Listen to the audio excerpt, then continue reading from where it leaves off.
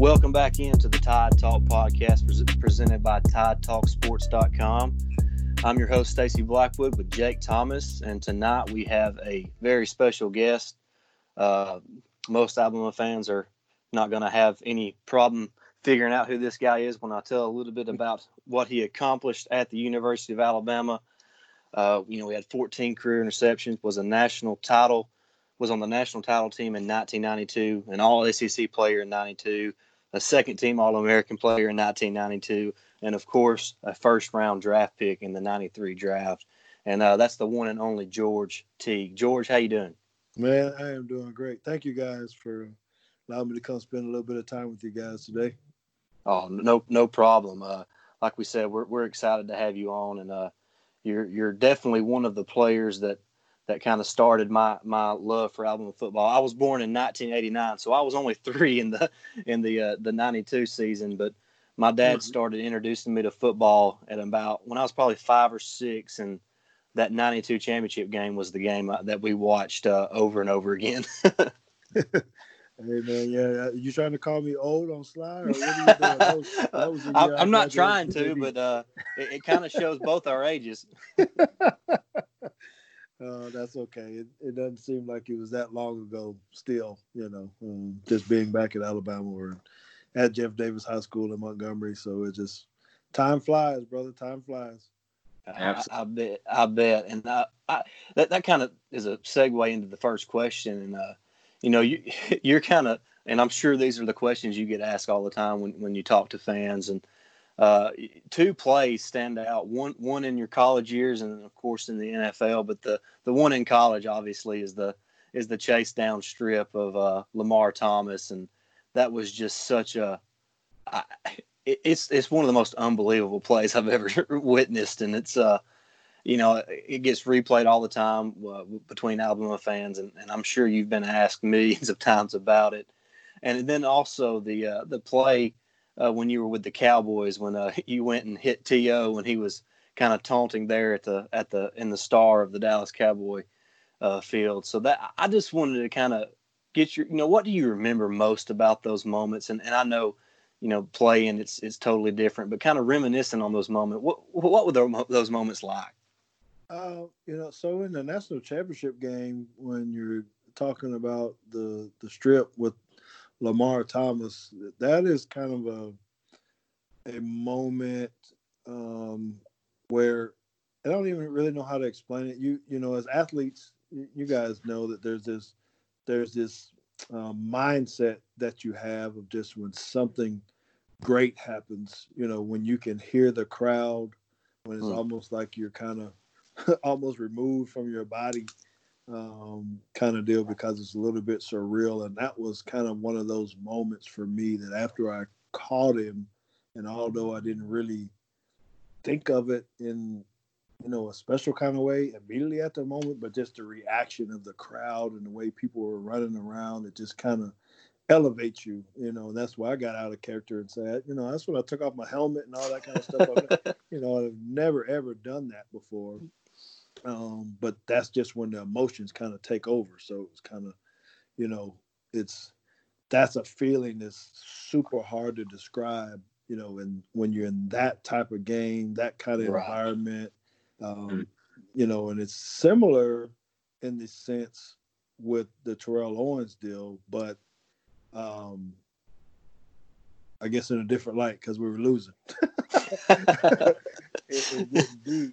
But it was the same type of deal. It was absolutely losing your mind and getting out of character and going and chase this guy down and hitting him, and just having the eruption of the crowd. And then if you fast forward a little bit in that play, you kind of see I did the same thing, snatch the helmet off, throw it up in the air, kind of thing. And those are moments that just your body. It's just a feeling that. It's super hard to describe what those emotions go like, during those times.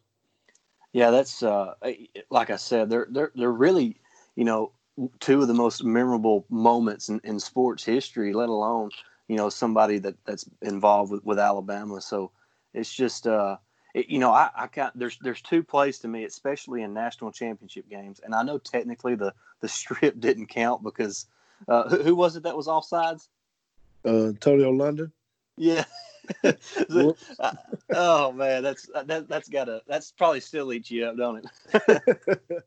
Yeah, he's had to buy me some dinner every now and again because I bring it up all the time. But that play and then Tua, the Tua to Smitty 2nd and 26 because of that's the national championship game. That's for all the marbles. Those are two very memorable moments, not only in for Alabama football history, but really just for college football history. So I know those two moments really stick out for me, and I just can't. Like you said, I'm sure it's just an out of body experience that you can't really explain to somebody else. But I had to ask you about those two moments because they're such famous moments.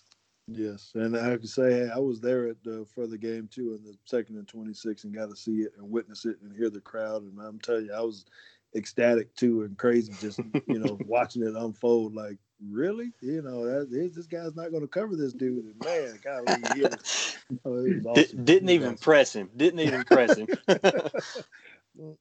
was good. It was awesome. Georgia, my question to you is, how's the coaching styles? How's it coaching? Different now than it was back. When you was playing. I know we got the concussion protocols and all that going on now, but how does it differ from back in the 90s to where it is today, even as you're coaching? Yeah, when you hit one of the points, and you hit that is the safety of the game is different, is better. So the way that you have to tackle and hit and all that kind of stuff makes you have to coach the game a little bit different. Can't necessarily be an old school coach all the time. But the style of kid is changed too, meaning just our world. Not, in a bad way, it's just different. The social media world and, the instant gratification world where we didn't really have to deal with a whole lot of news and Twitter and Instagram. It was the weirdest thing for me, and never ever dreamed it as a coach, but watching or seeing my kid run out of the tunnel with a phone recording the run through so he could post it, right before the game. And that was, that really woke me up kind of quick. Like, really? You got your phone, put it in your pants and you're running through the huddle. That was a cool video too, right? Yeah. I can say that. It was a pretty cool video, but it just reminded me of how different we were. And you have to try to understand that, marketing is a big piece. So it does make it challenging for guys that played a long time ago. You say, man, why are we, so worried about what we're posting and doing? But it's actually very, very important as well on how we use social media to teach, how we use videos to teach. So it's a pretty big different world outside of just running plays and, tackling people. Absolutely. Georgia, what's your expectations for the 2020 season for Bama, if we do have a season, that is? I'm actually feeling better about it. I think that last year I would say I was disappointed, and maybe our expectations are just getting a little bit too high and all that because it wasn't like we had a terrible season. But I still remember that we had a lot of young freshmen who were playing, and I know sometimes we take for granted what youth really is, and when you're playing top-notch teams like LSU and Clemson and all that kind of stuff, that youth can be a crutch. And so I think because the 6 or 7 guys that we had that were starting as freshmen are going to have another year under their belt, which I think automatically makes us better. Because we weren't good on defense at all, man. Golly, that was hard for me to watch. I couldn't stand it, bro.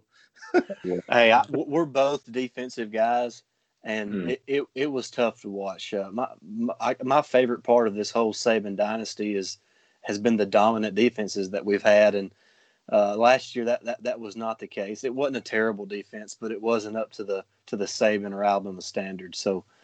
We're really hoping that can change. And like you said, it's hard, in hindsight, it's hard to expect a much better performance from the defense when, around 45 to 50% of the players were true freshmen. Yes, and that's why I feel more optimistic, because you're still going to have some guys that can come in and contribute, but that is a big jump from freshman year to sophomore year. I know people say, it's only a year or a season, but man, that experience that you gain, just all of it, being under the lights, playing on the big stage, the TV, and it just 1 year of experience makes a big time difference. So I think I'm feeling that, that we can get back into the playoffs. If we're allowed to play, I think we're immediately back into at least getting into the playoffs, into the dance. I'm sure there's still some question marks. What does the offense look like now? What is quarterback going to play? What is the quarterback play going to be? I get it. But I think we're going to be a better team. We're definitely still going to be fast. So physical is always going to be a part of it. Yeah, absolutely. And I know Nick Saban ain't really trying to not be in the playoffs 2 years in a row. So I know he's doing a whole lot of studying, so. I think he's going to have a little something extra this season. And, and real quick on Saban, and I know you played for an all-time great coach in Gene Stallings there at Alabama. And I know Jake kind of touched on the coaching things, but do you see any, and I know you're not playing for Saban there at Alabama, but do you see, some similarities between Stallings and Saban in their coaching style? Yeah, there are. And I think they all have the same trait of, the discipline piece and not accepting mediocrity. They were all kind of, I'm going to use the word militant, in the kind of deal. You're regimented, you got to be on time to the minute, and everything is very precise. Well, a lot of coaches aren't necessarily that way, maybe a little bit more loosey-goosey. But these guys aren't like that. Right. They also have the piece of the other side, and that's why I think so many people want to play for them that no one really talks about as much. Is they're still family oriented, where they really care about kids, athletes, not just on the football field. If you watch a lot of the stories and you hear what Saban does, as far as following up and keeping up and having the relationships with guys after they leave Alabama, it's unprecedented. And so those are things that attract guys to the school, because you can sense that it's not, hey, we're going to go win, but I care about you, brother. You're going to get a degree. Absolutely. You're probably going to get a chance to get drafted if you, do what I say. We're going to win games. And we're going to try to win a national championship. So when you put that whole package together, man, that's guys like, the Bear and Stallings and Saban. I mean, they all have those kind of traits. Yeah, that's all great points. And I think we've talked enough about the Alabama days and kind of reminisced on the past a little bit. And but we're interested in what you're doing now, George. And of course, you're now the athletic director at John Paul II there in Plano, Texas, and also the head football coach. And first of all, I wanted to ask how did that all come about, becoming the AD and then the football coach? Just kind of give everybody the background story on that real quick.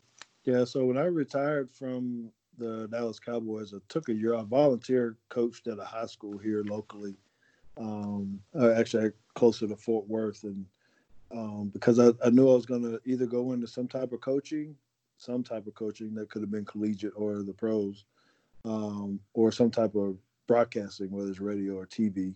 And just one day I was at a basketball game at a high school, and the AD walked up to me and offered me the job on the spot and said, "Hey, do you want to be our head football coach is leaving. I want you to be the next head football coach, and you can be the assistant athletic director." And it just kind of blew me out of the water, because I didn't interview or wasn't posted or anything. So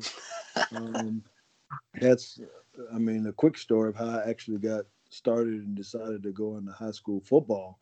And then from there, I progressed from that school to two other schools. And John Paul was the football program was in such a bad spot. I got a cold call from a guy at John Paul and asked would I be interested in looking at John Paul and becoming the head football coach here, and I looked into it and decided to take it on.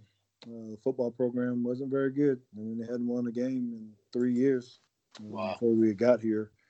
But I decided to take it on, and I only came in as a football coach, but then 1 year later, the guy that hired me, the athletic director, retired. And then they offered me the athletic director position to go along with football. So that's how I ended up being the AD football coach at John Paul II High School. I imagine that's a pretty busy schedule. Then I imagine you're a pretty busy guy. Oh my gosh, it's 22 teams. Wow. There's a lot to try to deal with while you're trying to coach. As well, and particularly now with the pandemic and trying to plan for everything when people don't know what's going on, it does make it challenging. But that's why I love the job. That's why I like being at this level, because you still got to work with, the youth. Still going to be around football. Still going to plan. I mean, I enjoy it. I really do.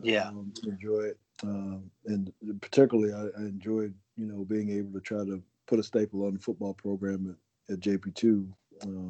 So, being able to get going from a 0-30 or 1-42 or whatever it was to 10-4 and playing in the state championship game was a pretty big feat for me and my staff. That's fantastic. And high school football is special to me, of course, playing, and you learn so much in high school football, and you always call your high school coaches coach. I don't care if you're 50 years old and they're 80, you're still going to call them coach. And I imagine it's probably the same way with some of your college coaches. But high school football is a special time, so I imagine it's probably an honor to be able to work with those young men and develop them into not only good football players, but to be better young men and make an impact on their community. Yes, it is, and that's why I'm grateful to be at a spot like this, because they allowed me. They paid attention to my philosophy, which was first trying to build the whole kid. We were going to win, but I needed to make sure we could work on character. All the stuff I learned at Bama, fellas. Win with class. I mean, I'm using the same stuff. Hey, we're going to be classy. We're going to be physical. We're going to be fast, but we're going to walk that line between confidence and, taking over and dominating people. So I'm able to do that while focusing on kids being able to make the right decisions on and off the field. So I'm grateful for that as well. That's awesome. And real quick, I've done some research, and I see you got your starting quarterback has some Division I offers. That's Grayson James. How many guys on your team right now are holding Division I offers? Man, we have 12 guys with Division I offers. That's awesome. Pretty good ratio for our size team. Our varsity team, we carry about 50 guys on the varsity, so the ratio is pretty good. But when you got schools, the SEC schools offering your kids, and we even got UAB over in here that offer multiple kids. That's awesome. At our school as well. That we have some pretty talented dudes. When you can find kids that are, like college preparatory school or academics, or stout, and then we can put together a good football program. Man, I mean, what more can I ask for? As a coach, it's good. Well, that's awesome, and I know you do your best to reach out to these college coaches to let them know. And I actually watched a lot of the film on Grayson James, all that I could find on Huddle and YouTube and all that, and he is an accurate thrower of the football. I really like his game. To me, he is a Power 5 quarterback, and I'm not sure who all's offered him, but as far as he's athletic and he's an accurate thrower. So I really like his game. Yes, I agree with you. I mean, I push him and we sell him to every school that we can because we got guys like that. For me, and I tell this story all the time, and so any college coach will hear it from me. But I talk about when you have a guy like Grayson who could come in to your school, basically learn the whole playbook in a day, throw him into a 7-on-7 match, and kind of question, does he really know what's going on? And he's not even looking at the wristbands that you give, guys. Right. Just calling the plays, and you're like, what are you just not going to pay attention, son? Kind of deal. Like, no, coach, I got it. I'm like, what? In a day. And so, I've only been around in my 17 years of coaching high school football. I can, say I've only had 2 Division I quarterbacks. And Grayson is one of them. Yeah. So it's kind of special when you find guys like that can throw the ball, maneuver offense, know all the right throws. He's very special. He's special. That's awesome. Great. That's great. And before we let you go, George, we do want to thank you again so much for taking the time to be with us and telling us a little bit about what you're doing now there at JP2, and we look forward to maybe speaking with you again in the future. And we just really appreciate you taking the time out of your schedule of being an athletic director of 22 programs and also being the head football coach of a really successful program. So we really appreciate you taking the time. Yes, sir. Yeah. I thank you very much. And I'm going to follow in you guys' steps. So I'll give you just a plug for me a little bit, but I'm going to be starting a podcast here pretty soon. It's going to be called Teague's Take. So it's going to be interesting. We'll be dropping that out here pretty quick. So stay tuned. That's great. That is great. Hey, y'all make sure to, I'm sure everybody's already following George Teague, but he is at Teague Football on Twitter. He's a great follow. He's obviously a really good cook too. So you don't want to miss out on all those photos that he puts up of the stuff he's been barbecuing. And so he's a great follow, and we do appreciate you taking the time, George, and we hope to talk to you again soon. Okay, we'll talk soon, man. Thank you. All right, see you, George. Roll Tide. Roll Tide. Roll Tide.